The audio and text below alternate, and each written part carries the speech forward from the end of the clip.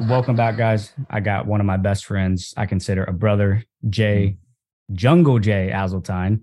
Him and I met years ago in Columbus, Ohio. We actually both dropped out of Ohio State University, the Ohio State University.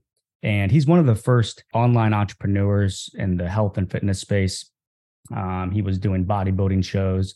He was one of the first dudes I saw online flexing the abs. So definitely excited to have you on here, bro. There's so many cool things that we've done together. We've helped each other along the journey over the years. And the first thing I want to kind of dive in with you is, again, we've known each other for years, man. Like a lot of people know you from bodybuilding. A lot of people know you from just overall, health and fitness. But now, especially the last couple of years, you really dived into just overall like mental health, optimization. And I think one thing I really want to go down the rabbit hole with you today is plant medicine and ayahuasca. So yeah, bro, let's dive in, man. Maybe let everyone know a little bit who you are and what you're doing right now and how we got here. Sure. Thanks for the intro, man. This is super cool. Like you mentioned, Tyler, we've been best buds for years now. And I got a lot of friends in my life. I know we both do. And the circle kind of like it spreads out, but you and Zach Elmore are definitely my two best friends for sure. 100%, man. So it's an honor to be here. And we go way back, man. Tyler and I, we linked up initially 7 years ago. I think it was. You were one of my first clients ever, Tyler. You were literally, I think, one of the first 3 or 4 guys that I ever worked with. And so for me, and it's always interesting to kind of do these little shares about yourself and kind of, they can go in so many different tangents, but I'll start with where my journey really began. It was at around 8 years old. And that really, that started my journey towards what I do now. And it started with some deep childhood trauma, as most stories start with, right? With some fucking deep pain as an 8-9-year-old kid. And that sent me down the spiral, man. Through my early years in middle school and into high school, I was just incredibly anxious, incredibly depressed. I was terrified of people, like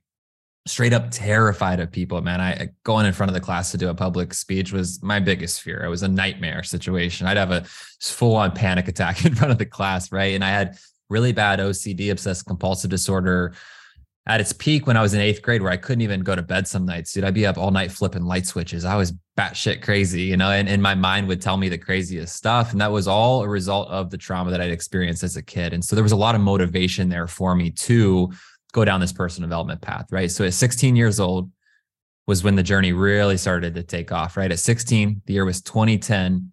I discovered, first off, the Joe Rogan podcast, right? This was before anyone even knew what a podcast was. I somehow stumbled upon the podcast, right? Joe Rogan Experience. And this is in the early days, when they got snowflakes going on the screen and stuff. Like it was the Wild West. And they had all these comedians now that are so famous: Burt Kreischer, Tom Segura, all these names that no one knew about then. And so by total divine intervention, I find this podcast and I start listening, and I stumble upon one with Joe Rogan and Aubrey Marcus. And this will kind of plant the seeds for the ayahuasca talk that we can go into more later. But long story short, I have this totally spiritual moment at 16 where I'm listening to Joe Rogan and Aubrey Marcus talk about ayahuasca, and it hit my soul so deeply. I remember exactly where I was, what I was doing. And I knew right then in that moment that ayahuasca was going to play a huge role in my life one day. That was a huge part of my purpose here on this earth, which made no sense because I was a kid from a small town in Ohio, out in the cornfields, one stoplight town, real sheltered kid. I didn't drink. I didn't smoke weed. I didn't do anything in high school. You know what I mean? I was a really good kid. And so that was one big moment at 16. The other was meeting my first mentor, which is where all these dots start to connect. I met my first mentor, and he was the co-founder of this massive supplement company, owned a gym near where I had grown up.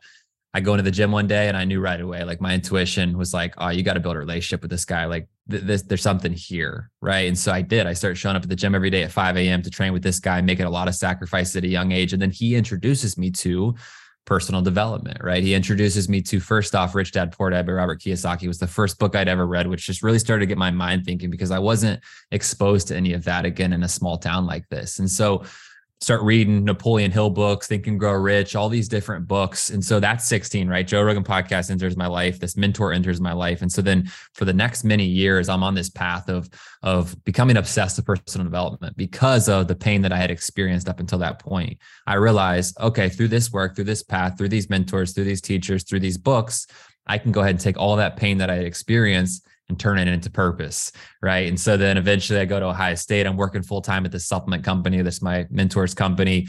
And then, as Tyler mentioned, eventually I decided to drop out of college at Ohio State, the Ohio State, shout out, still a big Buckeye fan. And I literally drop out. And I, at this time, have a full-time job at this company, Muscle Farm. It's the supplement company, right? And I got a direct path to making a ton of money there in the next couple of years. And I got a salary, I got benefits, I got health insurance, the whole thing. So I'm like, fuck college. I'm dropping out of college. And my long-term plan wasn't to work for Muscle Farm forever, but I thought I'd be there for another 3, 4, 5 years. 3 months after I drop out of college, all of a sudden I get laid off from this company out of the blue, man. Like, it was a total shock. I get laid off. And so I'm like, well, fuck, what am I going to do now? Right. And so going to real estate as a realtor for a short period of time, I'm like, this fucking sucks. I hate this. I'm cold calling people and shit. Like, this is not it, bro. This is not what I want to do. And so that is when I started online fitness coaching in 2015. And then a couple of months later, enter Tyler. Tyler followed my mentor, found me through my mentor. I was offering one-on-one coaching through his fitness website. Tyler and I meet, and then the story continues. But that's really the foundation of my story. And obviously it's grown a lot over the years, because, and I'll kind of bring it all full circle here, I went from being just a fitness coach for so many years to then eventually going to the jungle to have my first ayahuasca experience in 2019. And that's when I really started to go down the spiritual path of, oh, there's a lot more here to do than just the fitness and the development of our body. And then, of course, as I went down that path deeper, did more of my work, my self-discovery, I then realized, oh, I want to offer this to clients. I don't want to just help people with their nutrition and their training in the gym. I want to help them with their total mind, body, spirit. And now we're at a point where that's exactly what we're doing. I still coach guys with fitness. Some guys, that's what they want. And so I kind of help guys in that area. But mostly what I do is I host ayahuasca retreats in the jungle, which then ripples into deeper work coaching with clients out of retreats. So it's kind of hard to explain what I do. Yeah, no, man, that was a lot of good insight. I think the one thing that I want to touch on a little bit is I personally believe that one of the biggest and most impactful things that you can do in your life and your income and your overall, journey of growing to reach your goals is actually working for a successful company, is working for a successful mentor.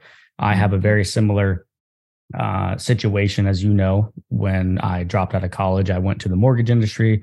I had a phenomenal mentor, and that, at least for me, and I'm sure for you, just by knowing you, it really kind of opens your mind to like what is possible. But most importantly, it collapses the time of learning those things versus maybe having a job or going to college and doing these different things that we're told to do, and or we at least think is the right path. Not saying that those paths are not the right fit for everyone, but the power of mentorship, the power of working actually for a successful company, I think is actually in people's best interest, because it collapses the time. What took our mentors 10 years to learn, the good, the bad, the ugly, they can teach us in 10 months. So that's why I wholeheartedly believe in people going to mastermind events, joining coaching programs, going on ayahuasca retreats, is because you're also meeting other people at those events that can help you collapse that time. But again, when it comes to working for like a successful company, or even one that goes under, like that happened to you, or you get laid off, is you understand like how an actual business operates: sales, marketing, client success, right? Member success, customer service, HR stuff, right? Like there's just a lot of value.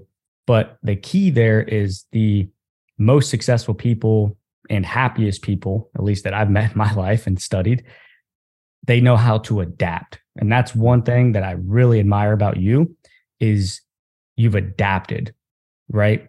You knew, hey, when I'm laid off, I got to go get my real estate license. I hate this, not have to, but you decided to. And then you're like, well, I don't really like this. Let's pivot into online coaching. Okay, from online coaching, let's build a team. Okay, I really don't want to have like all these employees and all these things. Oh, wait, I got something here. I want to help bring people into an ayahuasca retreat, build a culture, a community, and then from there, I can serve people accordingly, whether it's through nutrition, whether it's through giving them a coaching program. But that's the two takeaways from what you just told me, is the power of mentorships, right? Whether it's a company, a person, a mastermind, a coaching program. But number two is being adaptable, not having to take everything so literal, and saying, this is the only way to do it, right? Right. Maybe it is in these certain areas, but you can adapt. So maybe just shed some light on, I really want to focus right now on like the ayahuasca ceremony, the first experience you've had, right? And just making people understand, what is ayahuasca? What is plant medicine? Mm-hmm. Yeah, you had some great points there too on mentorship, and also just, just like being able to adapt and not being too romantic with things. That's really good, man. Like that's gotten me to where I'm at. But with ayahuasca is just, it's a tool, right? So you hit on a couple of things there: nutrition, training, breath work, sleep, community, mentors.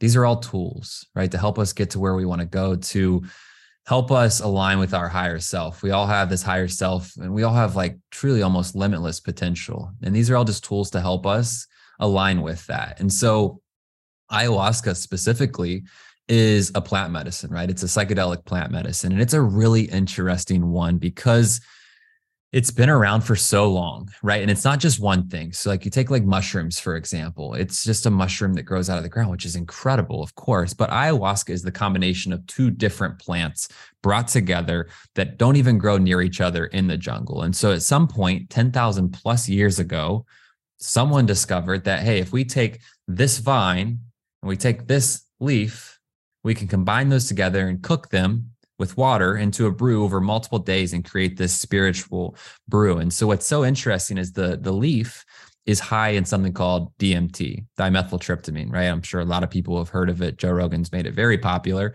It's already found in your body right now. It's found very abundantly in every human body and almost in every single living thing on this planet, on plants and on trees, and everything has it. And there's a lot of hypotheses around it being basically the spiritual molecule that creates this whole experience. And so if consumed by itself, it does nothing. If you were to eat those leaves, you could eat as many as you want, no spiritual experience, because we have these enzymes in our stomach that block it from digesting the DMT.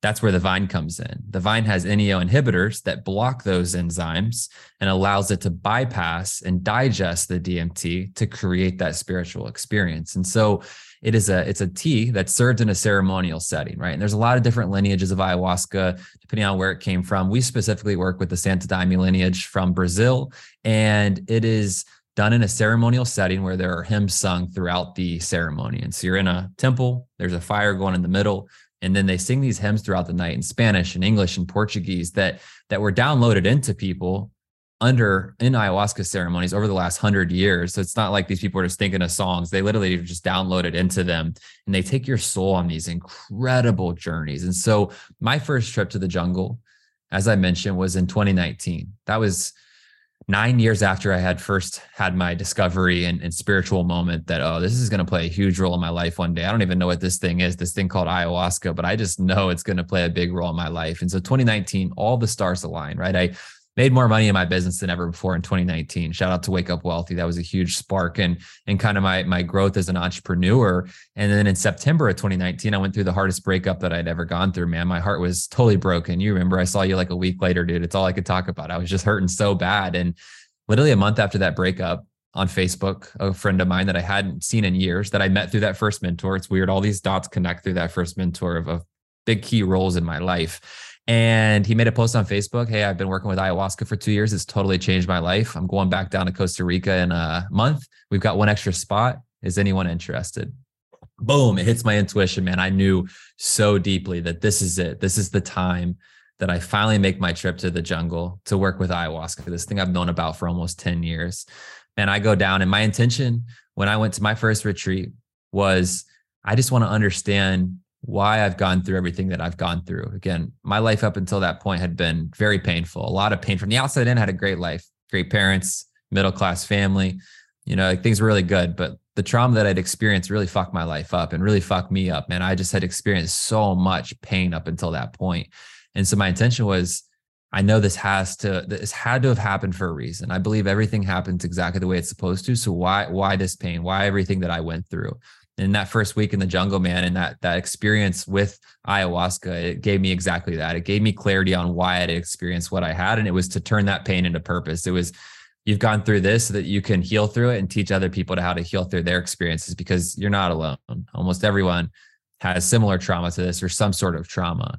And so I go through that week, man, and I feel the most peace I've ever felt in my heart at that retreat in Costa Rica, man. It was unbelievable, the level of peace that I felt in my heart, the peace that I felt in my body, because at that point I felt so much static all the time, so much anxiety in my body. And so I was released of all of that. And I felt like I just like shed a backpack that was 100 pounds. And I go home from that trip back to Indianapolis at the time, which is where I was living. And I was on just a whole new level. Just after 1 week, 2 ceremonies in ayahuasca, I felt so much love in my heart, and I could feel my vibration increasing. I could feel my vibration going up, and everyone else around me felt it, man. Everyone else in my ecosystem was like, dude, you feel different. Like you have a different feel to you, a different vibration to you. And I was like, yeah, I feel it 100%. And so I just go back over and over and over to that place in Costa Rica, which is now where I host my retreats. So that's the first experience though that I had, was just, it was unbelievable, man. Wow. Yeah. A lot to unpack there again, but true medicine, man. Truly. Yeah, it definitely is. And, I may elaborate a little bit on my 3 experiences and whatnot, but I remember you coming back to Columbus, and this is right when I left the mortgage industry and started building out, the businesses that we have now, and we're continuing to grow. But I was taking a bunch of Adderall. I was stressed out, locked in on a computer. And I think stress is not necessarily bad, but I could definitely feel you had a different energy. Everything is energy, right? And you can feel that energy and vibration on people, right? You can even feel it on yourself. And like you said, when you were in the jungle, you were away from your phone, away from all the chaos, all the pressures, all the stories in your head, your past, even the made up ones, right? Even the made up ones that are like, oh, my mentor doesn't like me anymore, or this breakup was so bad, and all these stories, right? In reality, when you're able to just kind of shed that skin, remove those blockages in your body, right? You just feel lighter, and you move a little better. You clarity think of mind, man. Yeah, the clarity in the mind is a big piece, because in everyday life, man, we're so caught up in so much busy work and so many people and so many things. And that's a big point. Actually, I want to hit on real quick of the retreats I host. Is ayahuasca is just one part of it, right? That's one layer. Even just having a week unplugged from your normal reality and not having any obligations, not having your phone, not having to respond to people, that piece alone, the amount of clarity that comes from that because of the space that you have is invaluable. But it's not to escape, because I think this can be a slight excuse for people to escape their reality. It's like escaping a drink on the weekends. It's like going to the bar Friday through Sunday. You're escaping your Monday through Friday. You're escaping your reality. So sure, you can escape your reality for a moment. I call this the space of genius, right? This is where those ideas, where that certainty, where that confidence is built, where you can actually think that space of genius.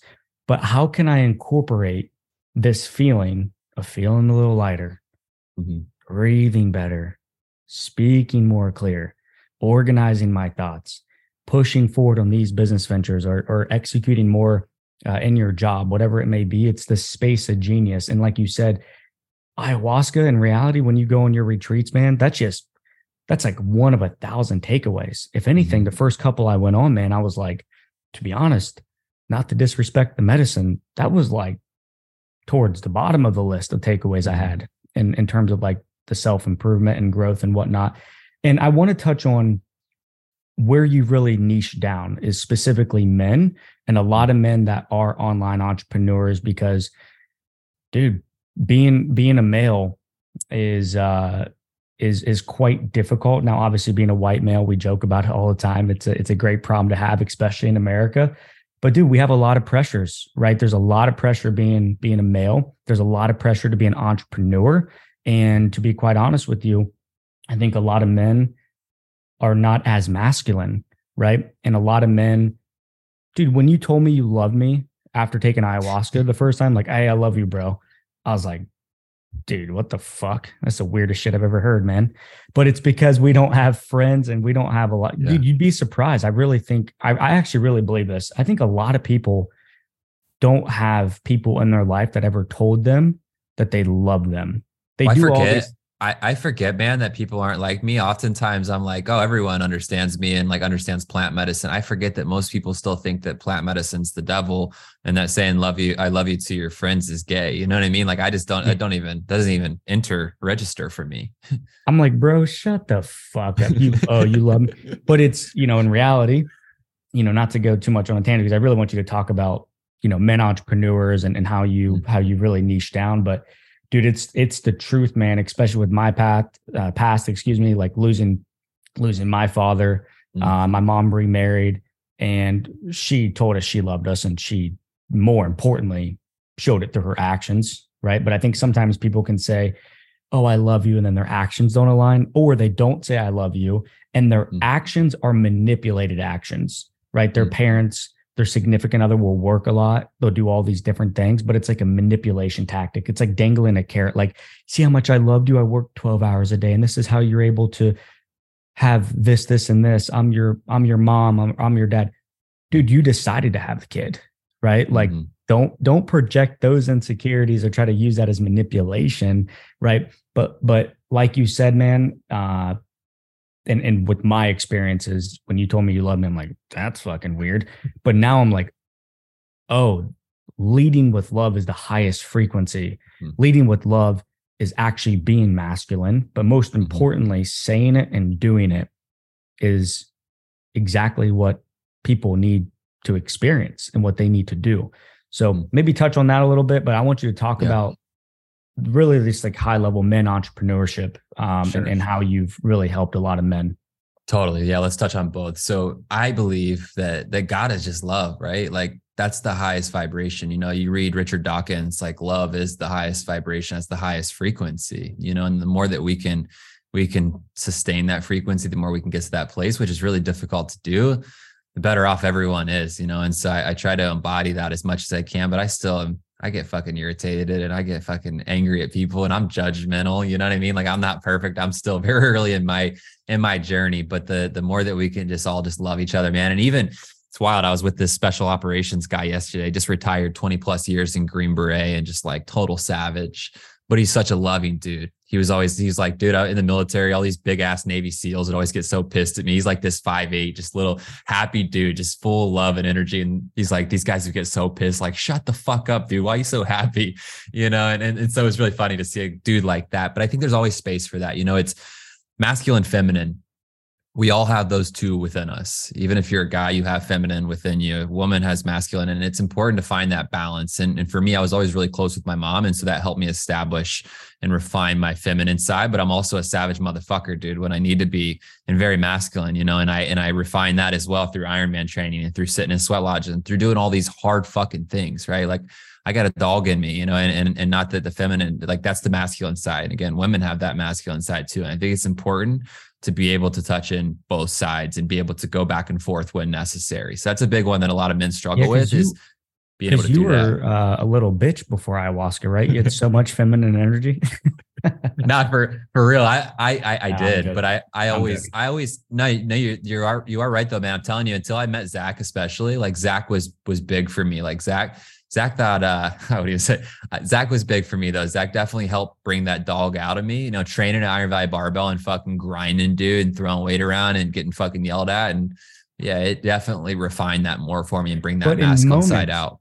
But in moments, right? It's like, why yell at your significant other if you're the masculine energy or whatever? It's just like, get up when the alarm goes off, and then that person will follow. The feminine energy will usually follow. So while you're training at Iron Valley with one of the most elite, weight trainers of all time, Zach Hommel, shout out to him, hey, during this 1.5 hours of training, like it is pure savage masculine mode. Let's go. And when you're done, you can, do whatever. You can have a little bit more lighter actions, if you will, and thoughts. But anyways, dive right. Yeah, I think that's why people really gravitate to me as well. Like with the plant medicine work, there's a lot of people in this space that are a lot of men that are just very on the feminine side of, they speak so softly all the time. And it's just like, we're vegans and we do, you know what I mean? And they got all their beads and they're just so hippie. But for me, I've always strived to just be a normal person. Like I'm just a normal dude. Like people can gravitate to that. I have a savage side. I also have a soft to gentle side. So I think that's why a lot of people can gravitate towards me. But to go to the other part of what you had mentioned, of the men that I work with, it's interesting because everyone tells you to niche down super deep. And I think that's important. And with my last business with Entreperform that I ran for almost 2 years, it was niche down very specifically to young male entrepreneurs, which was great. But what I found now actually through exiting that company and focusing more on retreats for a while and now starting to really find my groove, I love working with entrepreneurial guys. And those are the guys that I really love to work with because they have big impacts. They have a lot of reach. But beyond that, though, I like to work with guys that are points of contact for leadership, right? So CEOs and people that are in executive roles and management roles, but not necessarily just entrepreneurs, So for my retreats, man, like you come to a retreat, it's so interesting because it's such a mosh podge of different men. So one guy here is, worth $100 million. He's a savage entrepreneur. This guy here is one of the best doctors in the world at what he does, a specific surgeon, right? This kid over here just graduated college and he's spending his last dollar to be able to come to this retreat. It's like this guy over here is a special operator. He was a Green Beret for 20 years. It's like, and so there's this spectrum of backgrounds and ages, but in that space, man, it's like, you're just your true essence. Like all those labels are stripped away and it's just true essence, our fucking souls just coming together and bonding and with a mutual goal of growth and healing and supporting each other. And so honestly, what I'm finding, the guys that I like to work with the most are dads, guys that are middle-aged, 30, 35, 40 plus that have families, because those are the guys that really understand the value of this work, right? I love working with younger guys too. And I welcome those guys in early 20s, but they just don't have the life experience to understand how valuable this is, right? I see it time and time again. The dudes that come in that have had more life experience, they got a family, they're like, oh, this is legit. Like there's unbelievable value here. And they respect the work that much more because they know what's on the line. And so I'm finding that those are the guys, honestly, that I'm becoming the most passionate to work with, are those guys that have life experience, that have kids, usually have a family, and are ready to really put the work in because they know what's on the line. Yeah. When it comes into putting the work too, I think that sometimes, even for me, right? Even for me, it can be a little bit of an ego thing. Like, who are these people? I don't want to be around a kid that just graduated college. I'm on a different level, right? Mm-hmm. Or what am I going to get from this person, right? But that's not the point. The point is going inward, right? So I think you've done a phenomenal job at these retreats where people still have that space of genius that I like to refer to, right? Where everyone still has their own space, comfortable place to stay, great food. You're going to be totally fine, right? But it can be very fearful, right? You know that. And I want to talk a little bit about fear in a moment, but I think that's what you've done a phenomenal job, is you've been able to build that community, right? Whether you are a young male or whether you're 70 years old and you're a grandparent, right? Whatever it may be, I think you've done a phenomenal job of protecting that space, protecting what that whole environment is about. And dude, in reality, I'm going to be blunt, man. Like you can make a ton of money, right? I'm a very data-driven, income, wealth-driven person, right? So when I go leave my businesses and my significant other and my friends for a week, you best believe I'm thinking in the back of my mind, how the hell am I going to make money from this? And nothing's guaranteed, but I can tell you right now, by getting around, a half a dozen to a dozen of other men that are growing, that are working, I will almost guarantee that one or two connections will allow you to monetize something in some manner. So exactly, man. There's so many layers of value, and a couple of things I want to hit on real quick before we move on, though, is the community piece. When you come to one of my retreats, it's your own individual journey, but it's a community experience for sure. And the community is, I always hold the integrity of the group over everything, and so with that, I'm incredibly selective of the people that I allow to come to these retreats. It's a privilege to come on these retreats. It's not open to just anyone that is willing to pay the price tag, right? Like I've turned down many people because I just knew that they weren't a good fit. Even at times, man, when I don't have the whole retreat sold out and there's spots still left, right? And I'm like, oh, I could make some more money here and get these. Nah, like that. It's never about that. And so the community piece is a big one. And from that too, though, there's Immerse 1.0, which is kind of the intro into what I do.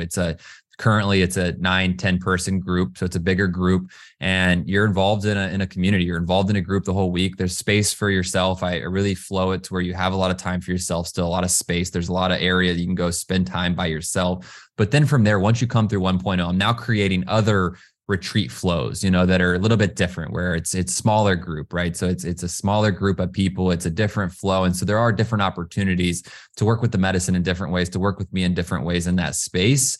Once you've come through that intro experience, that's kind of like the rite of passage into the community. But man, I'm fucking very tribe focused, very community focused, and long game relationship focused, because I know that over the next 5 to 10 years, all these relationships, we're all going to help each other so much. And like, man, we are truly building a community. And eventually when we build this farm in Costa Rica, that's going to be the hub for the community, where we can all come and meet and grow together, and where connections are going to be made. And that's where we really take this thing to the next level.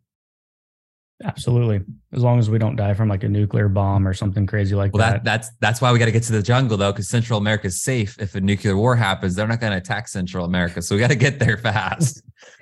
I don't know. They're listening to this recording now, so they might know now the secret spot. But let's talk about fear. I think a lot of people, and also too, like one thing I've discovered in this journey of self-development and working with a bunch of hippies with beads around them, eating bananas all day, is you kind of get caught up in the cycle of like thinking something's wrong with you. Like your life could be totally fine. Like you could be making a ton of money, great relationships. You may not have a ton of trauma, or maybe you've already faced these things and you're continuing to face these things. I think that's one thing that you've done a phenomenal job of as well, Jay, is like, yeah, sure, you can upsell them and be like, hey, you got way more trauma here. You got to pay quadruple the amount to come back. But I think a lot of people think they have to think something's wrong with them, or they have trauma, and it's almost like a manipulative thing, where like some people that are doing retreats, in my personal opinion, or people are like, well, I don't really have anything wrong with me. I don't need to go there. Right. No, that's not the point. That's not the point at all. Right. Or they're just blocked by fear. So I want you to talk a little bit about fear. Right. I want you to talk a little bit about people that may be on the fence of like, well, life is pretty good. Why would I want to do that? Or like, this is scary, right? For whatever reason. So I think that really comes around fear. So I want you to talk a little bit about fear and what that means to you. Totally. Yeah. So these retreats aren't just for guys that are super deep in darkness and depressed, right? I do have guys that come through that are in serious need of some healing, that they're like, this is my last option, like I'm fucking hurting and I need this. And so that does happen for sure. Right? I've had guys come through that are in serious need, veterans that come through that are in serious need. But a lot of the guys that come through are in a good spot, like guys that are happy, they're healthy, they got great relationships, they're wealthy, they got money, they success, right? And they're like, well, I don't know if I need this or not. And I don't think it's necessarily something that you absolutely need, but again, it's a tool, right? Like all this growth can be created without plant medicine even. It's all just an accelerator. A retreat, ayahuasca, plant medicine in general, it's an accelerator to ultimately where you want to continue to go, because I guarantee no matter how successful you are, you're not where you want to be ultimately. Like we all have this next thing, like we all have infinite potential. So in this time on earth, why not get the most out of it? Why not squeeze that fucking lemon dry? You know what I mean? And so a retreat like this can help you do that. Or maybe you're there and the medicine helps you appreciate where you're at and appreciate what you've done. Because again, there's always that next. I think success and happiness is being content where you're at, but inspired to keep going, right? So some people may already have those checkpoints already done, but it's just that frequency thing, right? It's like appreciating where you're at. So totally. And the medicine can really help with that, of course, too, right? Because it's good to always, let's keep growing, but it can also be a downfall, right? Of next thing, and never being present. And so I think ultimately it comes down to feeling the call to this type of work. Right. So it's an interesting sales process because it's not like any other sales process where you can really force it. Like someone needs to really feel called to this work. And ultimately, and I can help guide them to that place. And after talking to someone, I can really tell if they're feeling called to it or not. And then we'll move this into fear because it all transitions over. Fear is oftentimes there, right? You're always going to have fear present when you're potentially going and doing an experience like this. You're going to the jungle, you're going to drink ayahuasca, you're going to really go inward. Your ego hates that, and so fear is going to be incredibly present. There's a lot of unknown surrounding that. So you got to know that, but also too, you got to feel called to. You don't want to force something like this. And so I can never really force someone, hey, like get your credit card out, we're doing this. You know what I mean? It's an interesting kind of balance with that sales process. But I always encourage people, and some people better than others at doing this, but going to the heart. You know what I mean? It's like your logical mind's going to tell you all the reasons why you should go and then why you shouldn't go. And then you're going to spend all day, every day, back and forth, back and forth, back and forth. This is how I was as well. But then I would drop to my heart and my heart would be like, you got to go. You got to do this. Right. But then fear, incredibly pressing. Oh, what if this happens? What if that happens? Ah, it's so scary. Back to the heart, you got to fucking go. And so at the end of the day, just know that fear is going to be present if you are considering going and doing something like this, whether it's with me or with someone else. But if your heart says to do it, you got to fucking trust that. And if you do trust it, you will be rewarded so abundantly and so massively. And so that transitions over into the topic of fear, which has really become a big part of my brand. So my motto is that fear is the compass. That's really become my motto since last year. I did my first keynote speech last year. So I'll tell a little story. Last year, 2022, entering the year last year, about 13 months ago, my two biggest fears, if you were to ask me on a podcast 13 months ago, would have been public speaking, number one, right? Getting up in front of a crowd and delivering a speech, fucking terrifying. And then swimming, especially in the ocean. I almost drowned when I was 16 years old in Florida in the ocean in a riptide. And I never really got swim lessons. And so I knew how to doggy paddle. I knew how to breaststroke like you and I did for that sprint triathlon a couple of years ago, which was a fucking nightmare. And so going into last year, I decided to commit to conquering both of those fears. I signed up for an Ironman, a full Ironman, which starts with a 2.5 mile swim in the ocean, which was really fucking scary. And then in addition to that, my boy Zach Hummel invited me to come be a keynote speaker at the Do Hard Things conference last August. So within a 3-month span from August to November last year, I conquered my two biggest fears. And my speech was all about, the motto of the speech was that fear is the compass. And I went through my story about being afraid my entire life. I've been fucking terrified of everything my entire life. And eventually I was like, fuck this. I'm fed up with being afraid of everything. I'm going head first into my fears. I'm going, what am I afraid of?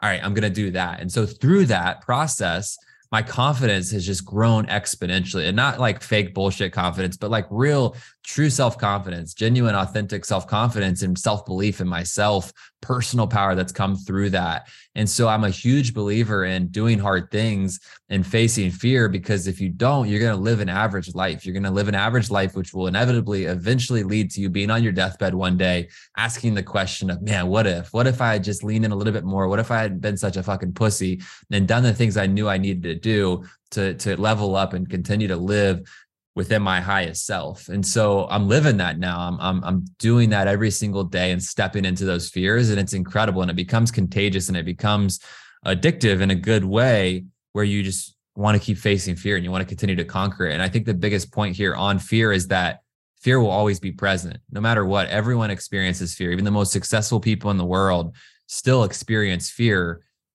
The differentiating factor is, how do you respond to fear, right? Do you lean in or do you lean away? And the most successful people in the world lean into it and they pursue that fear.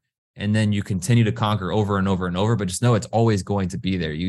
When people wish fear away, they don't realize that fear is what's leading them to their best life, to their true potential. That, man, if I didn't have fear, I could do this. I could do X, Y, Z. I could be X, Y, Z.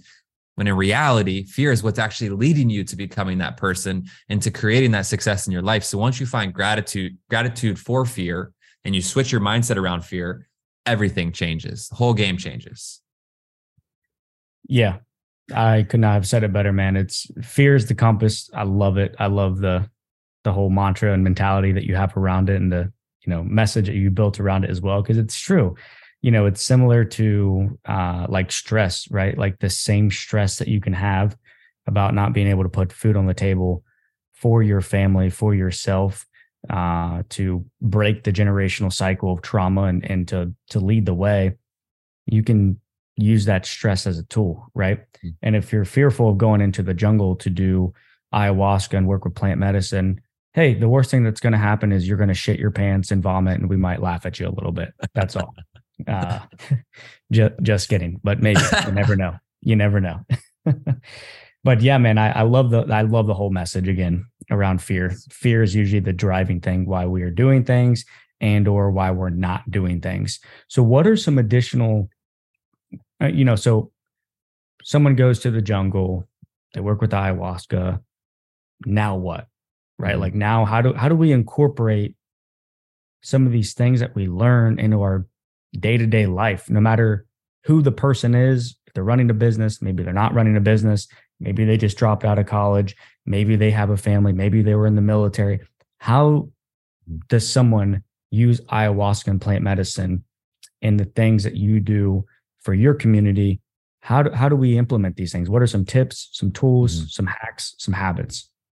Yeah, man, that's an important piece, because you come through a retreat and you're vibing, you're feeling incredible. And I always set clear expectations with guys that the retreat isn't normal life. When you go home, you're going to be faced with reality again. You're probably going to get punched in the face. And so it's really important before you even leave the retreat to make solid commitments, and not to make too many commitments either, because like a lot of people make the mistake of committing to too many things and not doing any of them, and so really only making a couple of big commitments when you go home and sticking to those things. And for a lot of guys, some high priority things are, of course, starting with moving your body. Like that's a non-negotiable. Like you got to be moving your body on a daily basis. You got to be going to the gym, getting out for walks, lifting weights, really keeping your body active. Like if you're fat, if you're overweight, like what the fuck?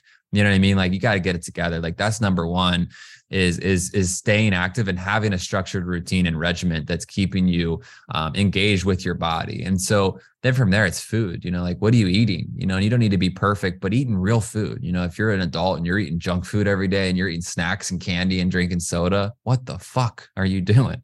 You know what I mean? And so those are the two low-hanging fruit, of course, is just movement on a regular basis. And that doesn't always have to, again, mean going to the gym. That's just getting out and going on regular walks. Get outside, go to the park and walk, eat good food, drink water. And then from there, what I recommend for a lot of guys is implementing some sort of stillness into their everyday life. Our lives are so busy. We are just going all the time. We're always just so distracted. And so I think one of the most beneficial things people can do after a retreat, or just any time, even if you haven't come to a retreat, is dedicating that 10 minutes a day, even just to sitting still. And whether you're doing a breathwork practice, you're, downloading the Wim Hof app and using Wim Hof app for breathing, or you're just sitting still and just focusing your mind on one thing, focus on your breath, or focus on a part of your body, or just focusing on observing your thoughts. There's so many different ways to meditate, but it starts with just sitting down and sitting still. And so I think those are things that will really help, but the options are endless, and everyone's lives are different. Everyone, where they're at in their journey is different. And so after a retreat, that's why for me, I have structure in place post-retreat as an option for them to join, kind of a group setting where it's an extension of the retreat. We sustain that frequency, we sustain that community, we sustain that accountability, that energy, so that when you go home, you still have that brotherhood, you still have that community, you still have that accountability and that structure, so you can keep that work going. And then really the vision I paint for people is you've come through the retreat, you're on fire, you've done a lot of healing, a lot of growth, you have clarity on what you need to do, you have these commitments in place, go home, align with that. And then in the next 6-12 months, you're going to then probably want to come back to retreat. Most people come back on a once a year frequency. Some people even twice a year frequency. Some people it's every 18 months.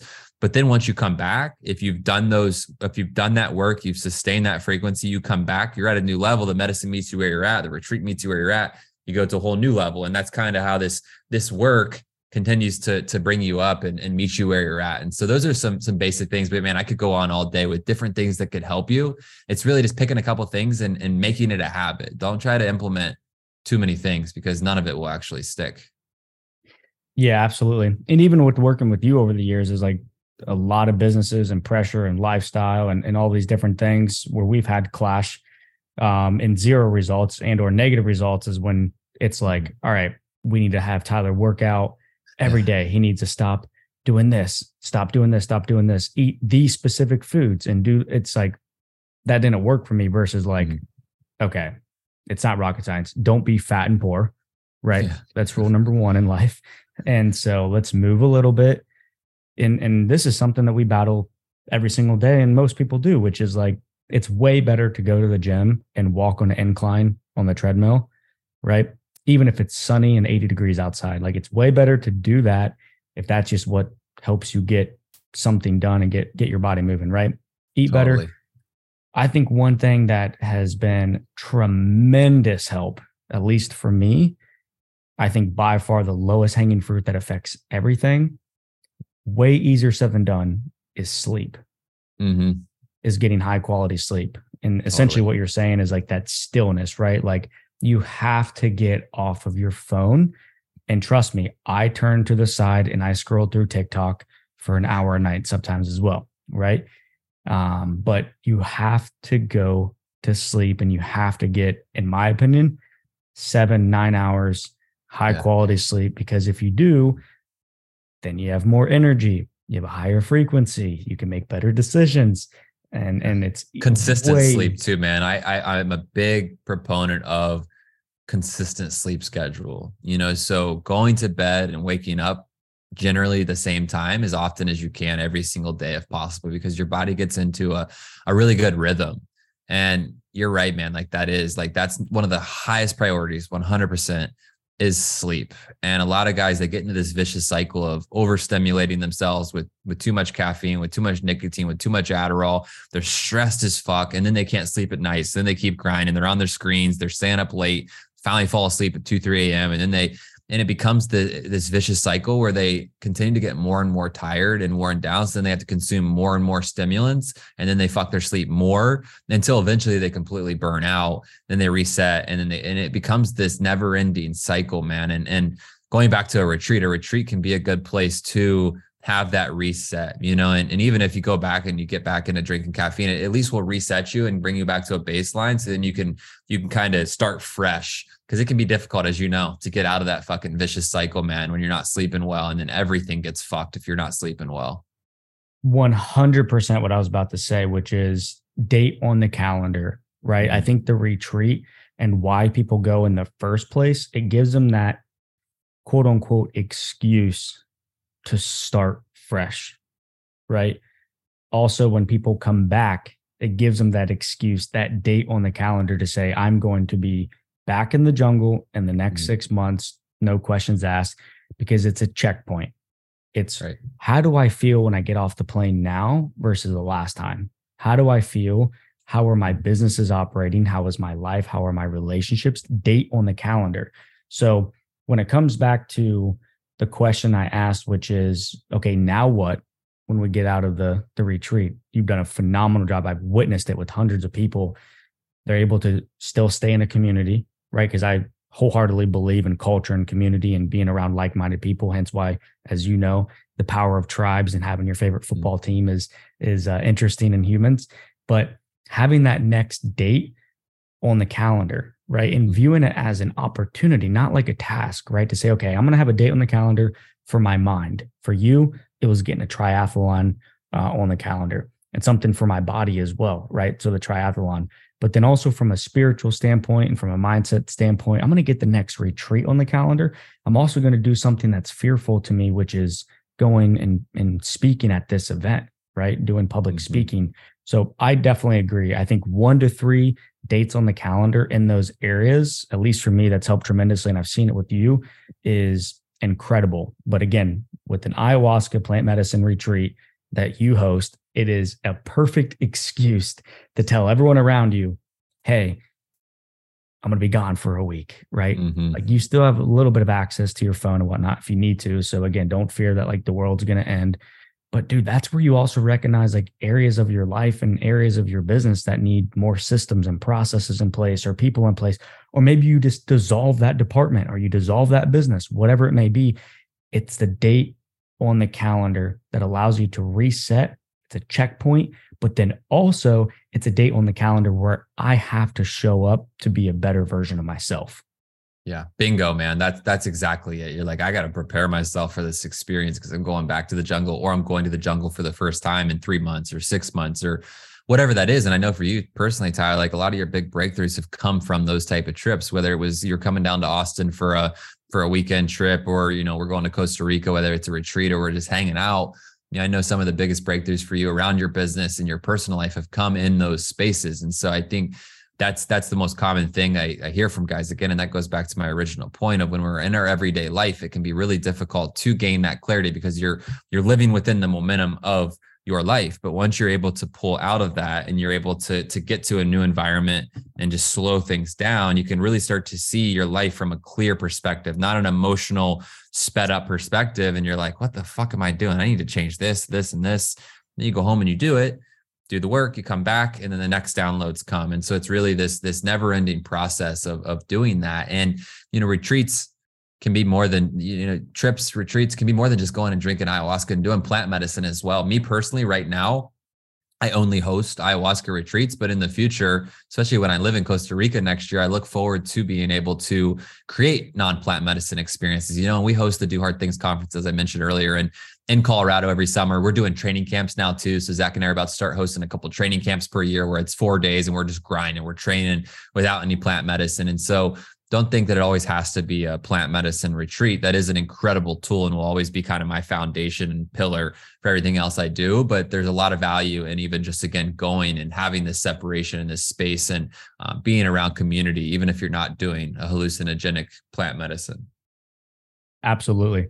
Yeah, I remember going into the last ceremony in Austin Texas. And I was like, oh yeah, I want some answers, or, I think setting an intention is for the most part pretty good. Sometimes people don't, and that's, I think, totally fine as well. In reality, yeah, it's usually like your intuition, it's the universe, it's God, it's whatever it is that helps these things heal, and it helps these genius ideas come to fruition, right? But I thought going into this last ceremony, I was like, oh yeah, it's going to be questions I have around areas of the business or things I need to be doing and blah, blah, blah.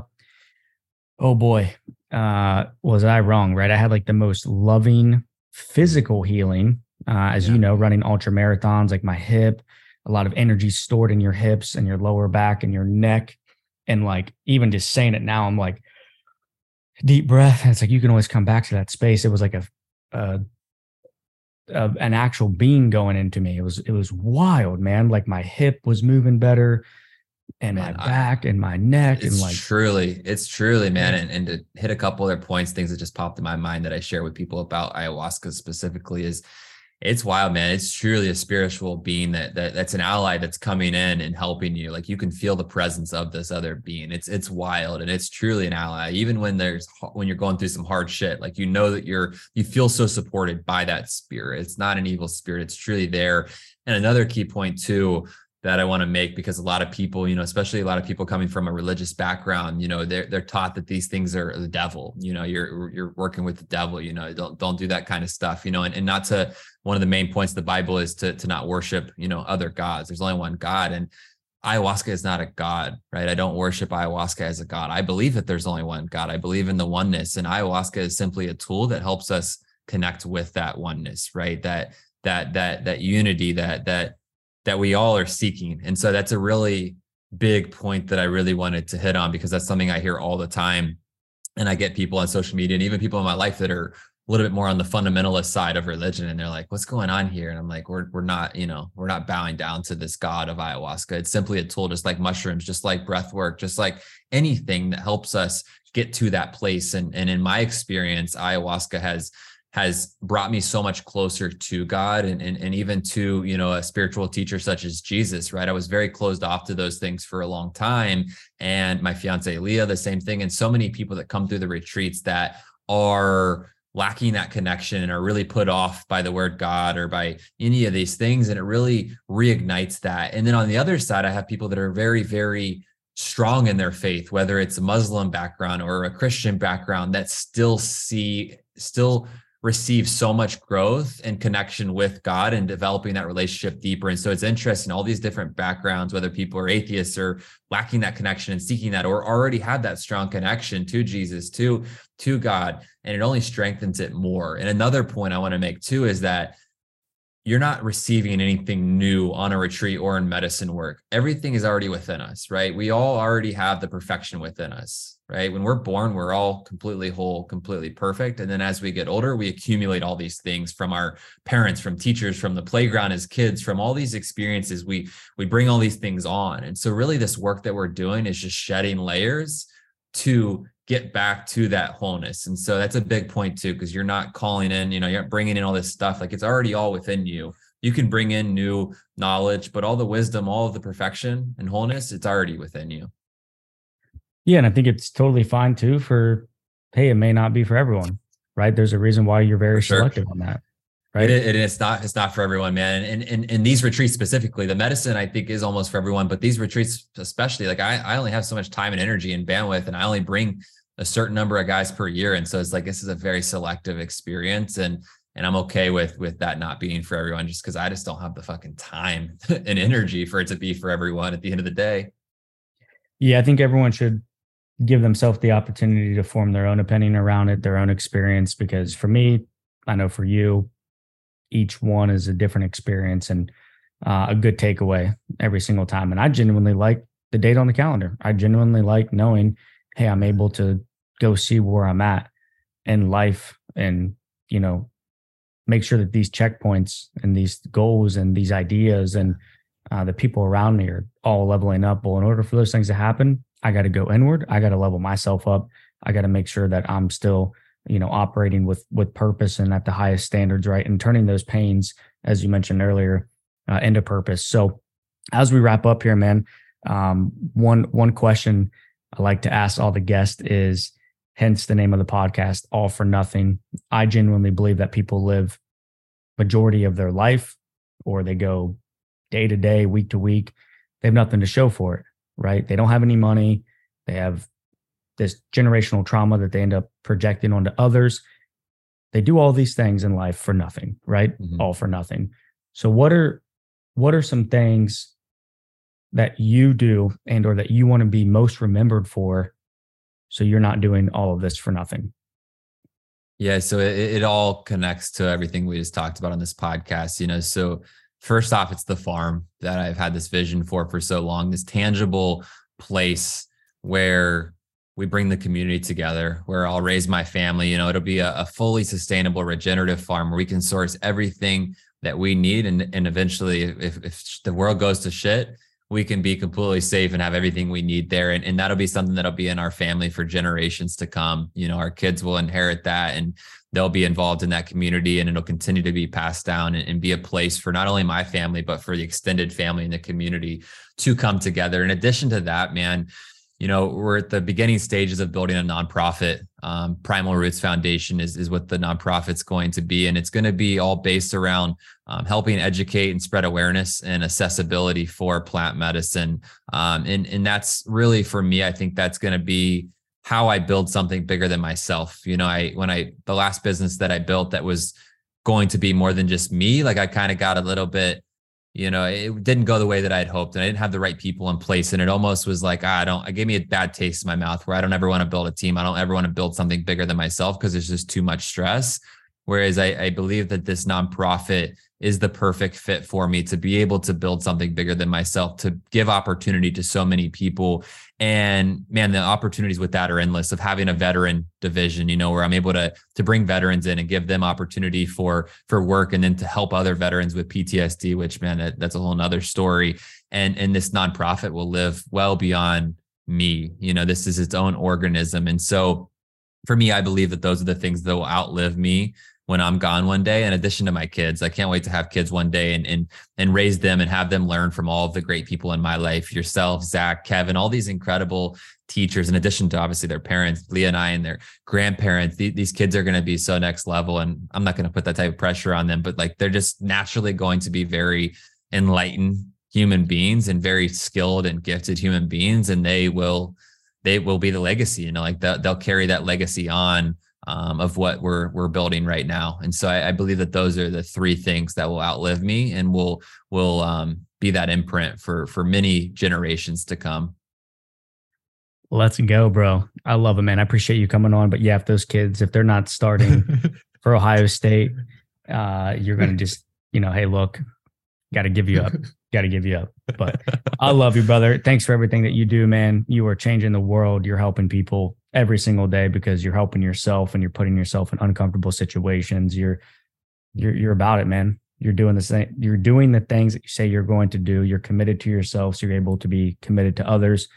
Building the farm, bringing people to the jungle, leading with love, and always being so positive, man, is just a few reasons why I love you, man. So again, appreciate you coming on. If you guys want to get in contact with Jay, all his information will be below this video. Definitely check out what he does and, book a call with him. And there's, again, all the links below. So Jay, anything else that you want to leave us with here today? Man, this was a pleasure. I'm so excited for this podcast, Tyler. I just know you're going to build something huge with this and just excited to see you grow this thing and honored to be one of the first guests on the show. And yeah, if you guys want to reach out, always love to connect. Twitter is mainly where I'm at, also Instagram.